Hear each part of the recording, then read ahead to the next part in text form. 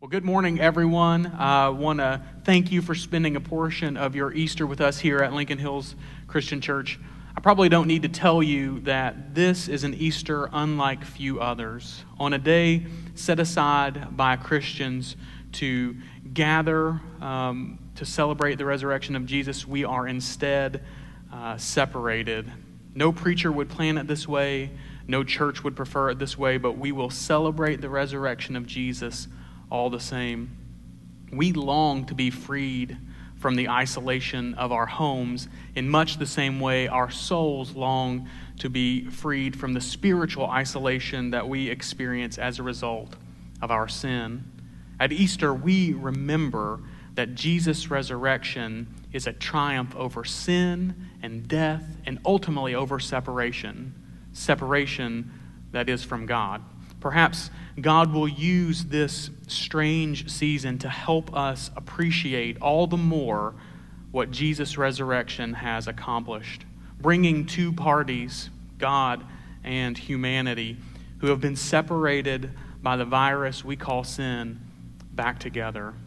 This Easter is surely like few others, and this Easter message will probably be like few others as well.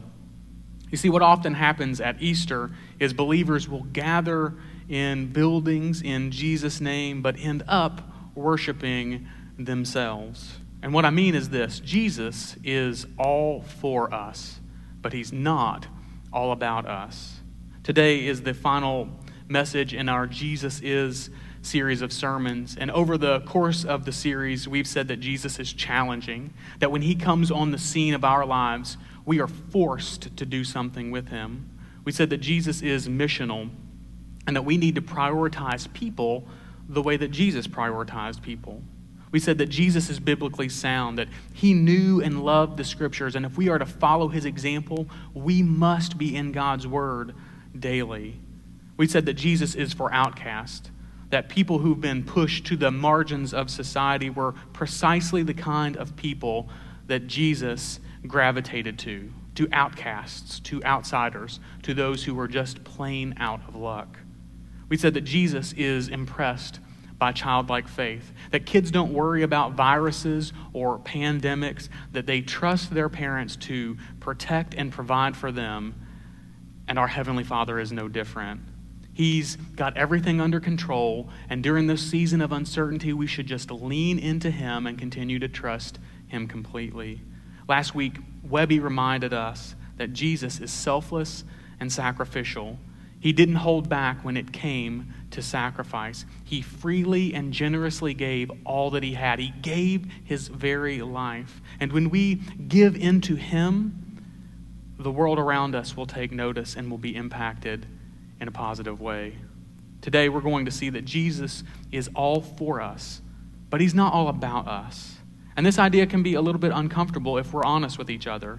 Maybe you've heard a preacher say at some point, or maybe you've read on a coffee mug in some gift shop that Jesus went to the cross because he couldn't stand the thought of heaven without you. Well, this sounds nice, right? It sounds like a good, positive Easter thought, right? This idea may make us feel good because it makes us the focal point of God's cosmic story. But is it true? Did Jesus endure the agony of the cross and bear the weight of our sin because we are so darn cute and cuddly? Or was he motivated by something or someone else? The very simple truth that I would like us to embrace this Easter is this: to love others the best, we must love God the most. You see, Jesus' motivation on the cross was to glorify God. And it's out of his love for God that we find ourselves blessed. To love others best, we must love God the most. What we see in Jesus' life and even in the way that he died was that his highest priority was to love God and to do his will. Our story, the story of humanity, can be broken down like this. Satan sabotaged God's will and brought chaos. Adam ignored God's will and brought suffering. But Jesus accomplished God's will and brought healing and restoration. What do I mean when I say that Satan sabotaged God's will? You see, sabotage is a deliberate action aimed at weakening something through subversion, obstruction, or outright disruption. One of my favorite movies, Batman Returns, we see this kind of sabotage motif taking place. You see the Penguin and his goons, his thugs, his minions, they broke into the Batmobile and sabotaged its navigational systems, allowing the Penguin to control the Batmobile even while Batman was in it. He called it an H-bomb on wheels. And the idea was that if they could control the Batmobile, they could give the appearance that Batman has turned into some kind of villain and destroy the trust and his reputation with the citizens of Gotham City. It's not just in Batman that we see this kind of sabotage motif. Do you remember what happened in the story of Cinderella? Remember how she strolled elegantly down those steps toward the front door, headed for the ball? But when her wicked stepsisters, seeing how beautifully she was dressed, but wearing some of their clothes, they began to tear them off of her, leaving her sobbing and in shambles. They sabotaged any chance that she had of meeting her handsome prince because they were evil and conceited and self-absorbed. In Genesis chapter 3, we find the seeds of another evil plot being sown. Satan, a name which means adversary, in the form of a serpent, approached our first parents. He suggested that God couldn't be trusted, but he could help open their eyes. Satan sought to set himself above the Lord, to steal his glory and splendor and praise all for himself. He did this by sabotaging God's relationship with his children. In the garden, Satan planted a ticking time bomb, and when it detonated, it shattered the trust that existed between God and humanity. What looked like a harmless question on the surface, did God really say, was actually an incendiary device, and its shockwaves can be felt even today. Satan obliterated the trust that existed between God and his creation, and in the absence of trust, chaos runs wild. In marriages where trust has been broken, what do we see? We see chaos, and we see uncertainty, and we see unease. Let me see your phone. Who have you been texting? Where have you been? Why are you late? Where has the money gone? In the absence of trust, you have chaos. We see the same thing in countries where their elected leaders abuse their power. Historically, when citizens stop trusting those who are in office, chaos is soon to follow, resulting in coups, in overthrows, and in rebellion. When we don't have trust, the fact is we don't have much. This is what Satan was banking on. And so Satan sabotaged God's will in the garden, and it resulted in chaos. But Adam ignored God's will, and it brought suffering. See, those of us who are parents see this on a daily basis. We set healthy, good boundaries for our kids, not because we despise them, but because we want them to thrive. However, if you have a 2-year-old, you know that 2-year-olds want to push the boundaries to see how far they're able to go. How many of us have given our child a crayon or a pen or a marker or something to write with and said, only write on the paper, only to find something like this? Not good, right? Judah is getting to the age where I don't want to constantly hover over him, and I want to give him a chance to just kind of be. And so if he wants to go in the other room and play, I kind of want him to be able to do that without him constantly looking up and having to see me there. So a few weeks back, while I'm cleaning house, I think to myself, it's quiet. Maybe a little too quiet. And again, if you have kids, you've probably been there before, where you know that they're off playing and things get too quiet and too still, and you know that it needs your attention. And so that's what I do. I go and I start kind of looking for him to see what he might be up to. I go check in his room, and he's not there. Okay? So I'll go check in the living room, and he's not there either. Then I find him in his toy room, and he's playing, but I can tell that he's been in our baker's rack. And you know how I can tell that he's been in our baker's rack? Well, we keep a screwdriver in our baker's rack, and what he has in his toy room is the screwdriver, and he's jabbing it against an outlet in the wall. All I can think to say is, "Child, are you crazy?" And he just looks up at me, kind of surprised, and he smiles and he says, "See? Here's the deal. You get what I'm saying, right? I don't want him in the baker's rack because I don't want him to eat AAA batteries or jab a screwdriver into a light socket. It's not that I want to be an old fuddy-dud. It's just that in this particular case, I have a bit of insight on how best to live. And how best to live doesn't include eating AAA batteries and electrocuting yourself. That's it." He ignored Daddy's instruction, and he suffered a little bit. I had to give him these hands to curb his desire to do this kind of behavior in the future. See, parents want what's best for their kids. We want to spare them unnecessary heartache and sorrow whenever we can. But kids naturally want to push the boundaries. They ignore what we say, and it usually comes at a price. In Genesis chapter 2 and in Genesis chapter 3, we see this. Chapter 2, verse 16 says, "And the Lord commanded the man, 'You are free to eat from any tree in the garden, but you must not eat from the tree of the knowledge of good and evil, for when you eat from it, you will certainly die.'" And then flashing forward to chapter 3, verse 6, it says, "When the woman saw that the fruit of the tree was good for food and pleasing to the eye, and also desirable for gaining wisdom, she took some and ate it. She also gave some to her husband who was with her, and he ate it." After Satan had sown his seeds of mistrust, Adam, pushing the healthy boundaries that God had established for him and his family, he ignored God's will. The agony of Adam's foolishness is still being felt today. He ignored God's will, and we're still dealing with the consequences. Romans chapter 5, verse 12 lays out the sad truth. It says, "When Adam sinned, the entire world was affected. Sin entered human experience, and death was a result. And so, death followed this sin, casting its shadow over all humanity because all have sinned." Genesis 3 goes on to describe the shame and blame shifting Adam and his wife found themselves in after ignoring God's will. They were banished from their homes, and their lives were altered forever. The man is going to have to work hard for everything. Nothing would ever come easy for him. And for the woman, the beauty and the wonder of bringing new life into existence was going to be marred by pain and by suffering.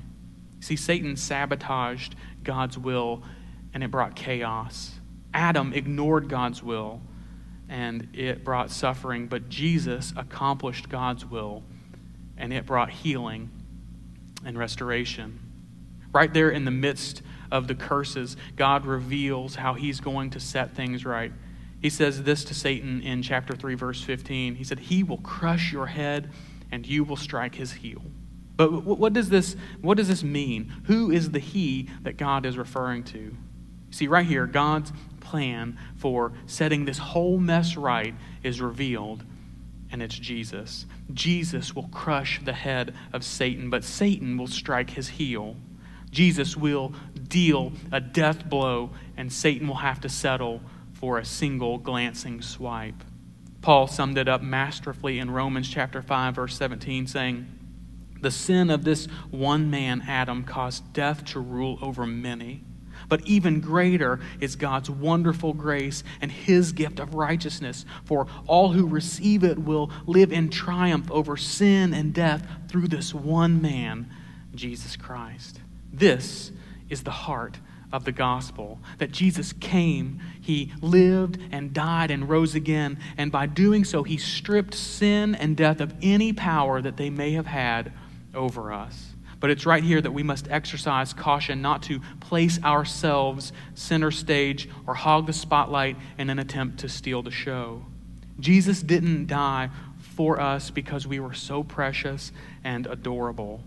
Make no mistake, Jesus loved us desperately, but he died not because we were so precious, but because God is so precious.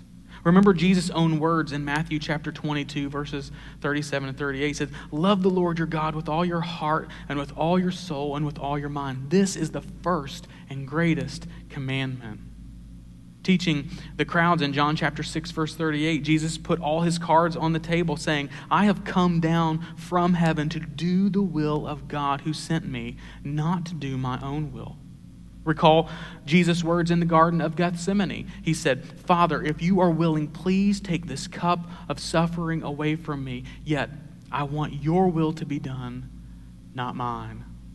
Honoring God was the number one priority of Jesus, and accomplishing his Father's will was his mission. 1 John chapter 3, verse 8 says, the Son of God came for this purpose, to destroy the devil's work.